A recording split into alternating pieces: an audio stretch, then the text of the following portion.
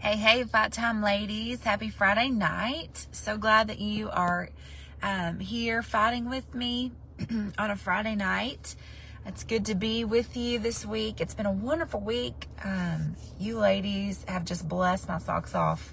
You Fight Time ladies and all of you that join in daily on our Fight Times. That's a big deal. So I appreciate you guys. We appreciate you. I feel like every time I'm on late, my voice is so raunchy. Hey, Angela.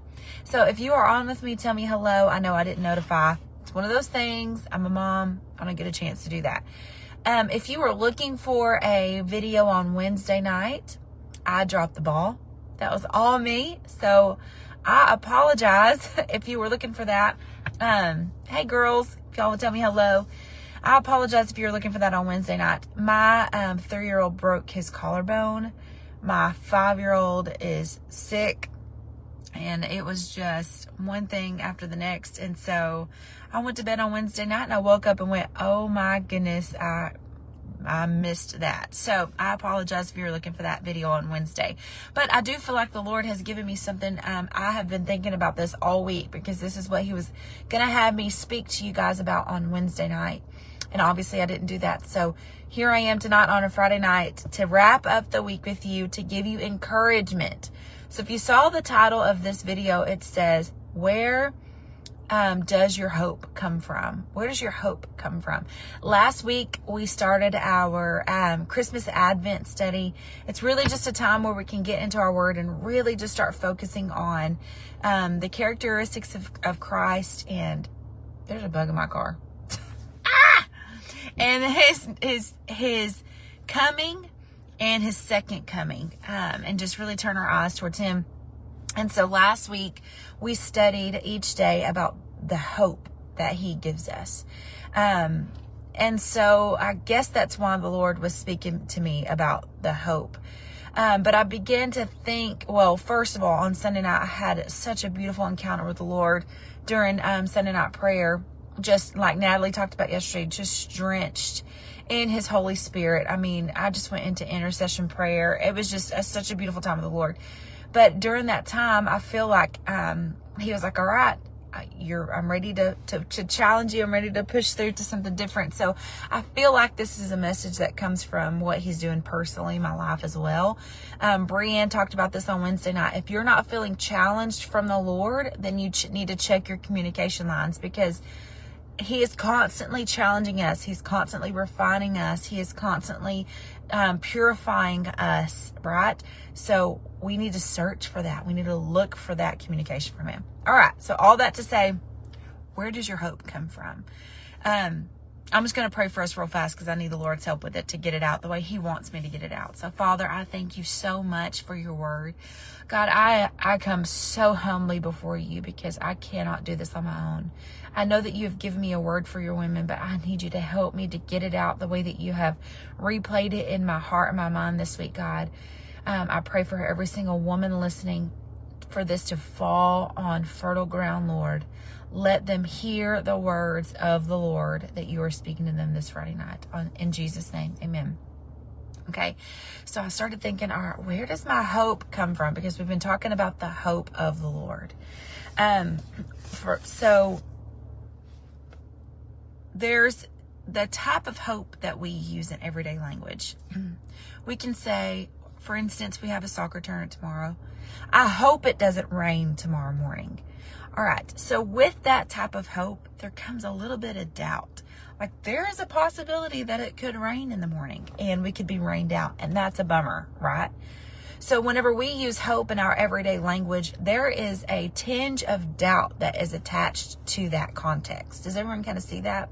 I hope that I get my bills paid this week, or I hope that my husband buys me a gift. Okay. There's a little bit of doubt in there with that. However, when we see the word hope throughout the New Testament, the Greek word that's used is, elpis. I have my notes here. Elpis. And this hope that is used in the Greek throughout the New Testament is a hope that has no doubt. So biblical hope has no doubt. There is no doubt attached to the word elpis. biblical hope is different than what we use in our everyday language. Biblical hope is confident expectation or assurance based upon a sure foundation, okay? When we are confident in the foundation that we have in Christ, then we are able to use the word hope, the El Peace, with no doubt attached, okay? So when we know assuredly that He is our sure foundation, then we are able to wait with joy and in full confidence of what's going to come. So let me use this as an example. I hope it's not going to rain tomorrow, okay? However, I have hope that my children will be saved. There is no doubt attached to that. I have hope that my Heavenly Father will forgive me. I know that there's no doubt about that for me. I have hope that He is coming again. There is no doubt attached to the second coming of the Messiah. There's no doubt attached. I know it. I am so sure of it. And because I am so sure of His second coming, of His first coming and of His second coming, then I can have hope to wait and endure through things that I'm being trialed by this week. Okay? Does that resonate with any of you? I'm not seeing any of your comments. So if you're commenting, I don't know why they're not coming through tonight. So if that is resonating with you, give me some hearts or something. So we can have this confident hope because Christ has been so faithful to us. He has been so good to us.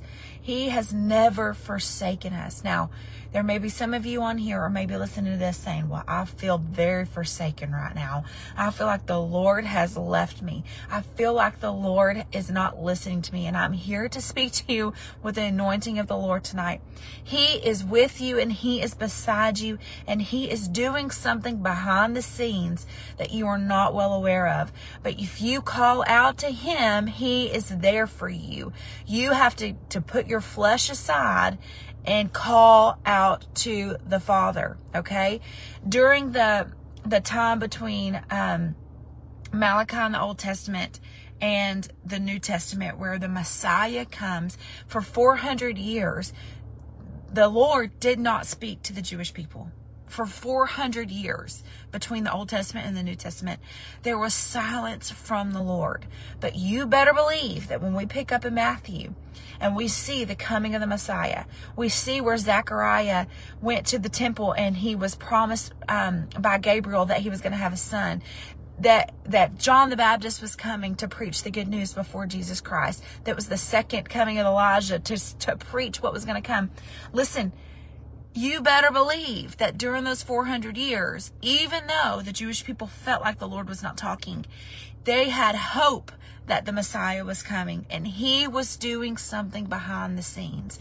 He was working in their lives. He never was forsaking them. He was faithful to complete all of the promises and prophecies that were happening in the Old Testament. So if you have been promised something from the Lord, if He has spoken to you and given you prophetic words, and you are like, I'm not seeing it right now. Well, listen, I'm here to tell you right now that you can have confidence and an assurance of hope and a sure foundation that your God is going to come through. But here's what He tells us to do, okay? I'm going to go to Psalm. I wish I could see y'all's comments because I cannot. I said Malachi a while ago. Is it Micah? What's the last book of the Old Testament? Somebody tell me. Well, I can't see it, but I'm going to look it up because I think I said the wrong one. It was Malachi. Yeah, it was Malachi. I was right. Okay. Psalm. I'm going to go to Psalm 62 first, and then I'm going to go to a different Psalm. He says this in Psalm 62. This is a Psalm of David, and this is what he says. He says, rest in God alone, my soul, for my hope comes from Him. He alone is my rock and my salvation, my stronghold. I will not be shaken. Okay? Now I'm going to go to Psalm 40. I want you to listen to this. If you're like, I don't know where my hope is coming from, this is the word from the Lord today. In verse 40, he says, I Some versions say, I waited patiently for the Lord. And some versions say, I hope for the Lord. And he turned to me and he heard my cry. Okay. I know some of you tonight feel like you are in the desolate pit. You feel like you are in the muddy clay. But he is saying, all you have to do is cry out to me. And just as sure as the sun will shine tomorrow, I will be there for you. You can have confident peace in me, confident hope of a sure foundation in me, that whenever you turn to me and you cry out to me, I am there to help you. That's what he says right here. He said that he's going to put a new song in your mouth, a hymn of praise that many will see and fear, and they will trust in the Lord. Okay? You will put your trust in the Lord. He says it right there. So let me ask you this question. Where does your hope come from? This week I had a trial in my life. It was just a small trial, but I quickly realized my car's about to shut down. Hold on. There we go. I quickly realized that part of my hope had been placed in a person and not in the Lord. And I had to be quickened in my spirit by it, because it's like whenever something negative happens, all of a sudden I'm in an emotional whirlwind, when in reality my hope should be in Christ anyway. So I wrote these notes down, and see if this resonates with you. When I say, where does your hope come from? Where are you placing your sureness, your assuredness? Do you put it in your spouse? Do you have hope that your spouse is going to fill the gap that only Christ can fill? Do you have hope only in your children, that they can fill the gap that only Christ can fill? Okay, this is what resonated with me next. Is your hope in food, alcohol, drugs? I don't struggle with alcohol and drugs. I struggle with food. Okay, but you may not. Is that where your hope lies? And what does that look like? That may look like, I have hope that whenever I eat this casserole, that I'm going to feel so much better. Okay? I have hope that whenever I drink this glass of wine, that all my worries are going to go away. I have hope that my relationship is going to be so wonderful, so that if there is ever a blip, I'm thrown for a loop. Okay? Where does your hope come from? Is your hope in money? If I have all of these things, these materialistic things, then I'm going to feel complete. Okay? Well, let me tell you, our hope only comes from the Lord Jesus Christ. He is a God of hope, but he is hope. He is the assuredness of our faith. He is confidence. Okay? And he is there for you. He's going to be there for you. All right, I'm going to read two more scriptures. Romans 15 and 13. One of my favorite scriptures. This is the scripture for our Covenant Ladies ministry for this year. And it says, now may the God of hope fill you with all joy and peace as you believe, so that you may overflow with hope by the power of the Holy Spirit.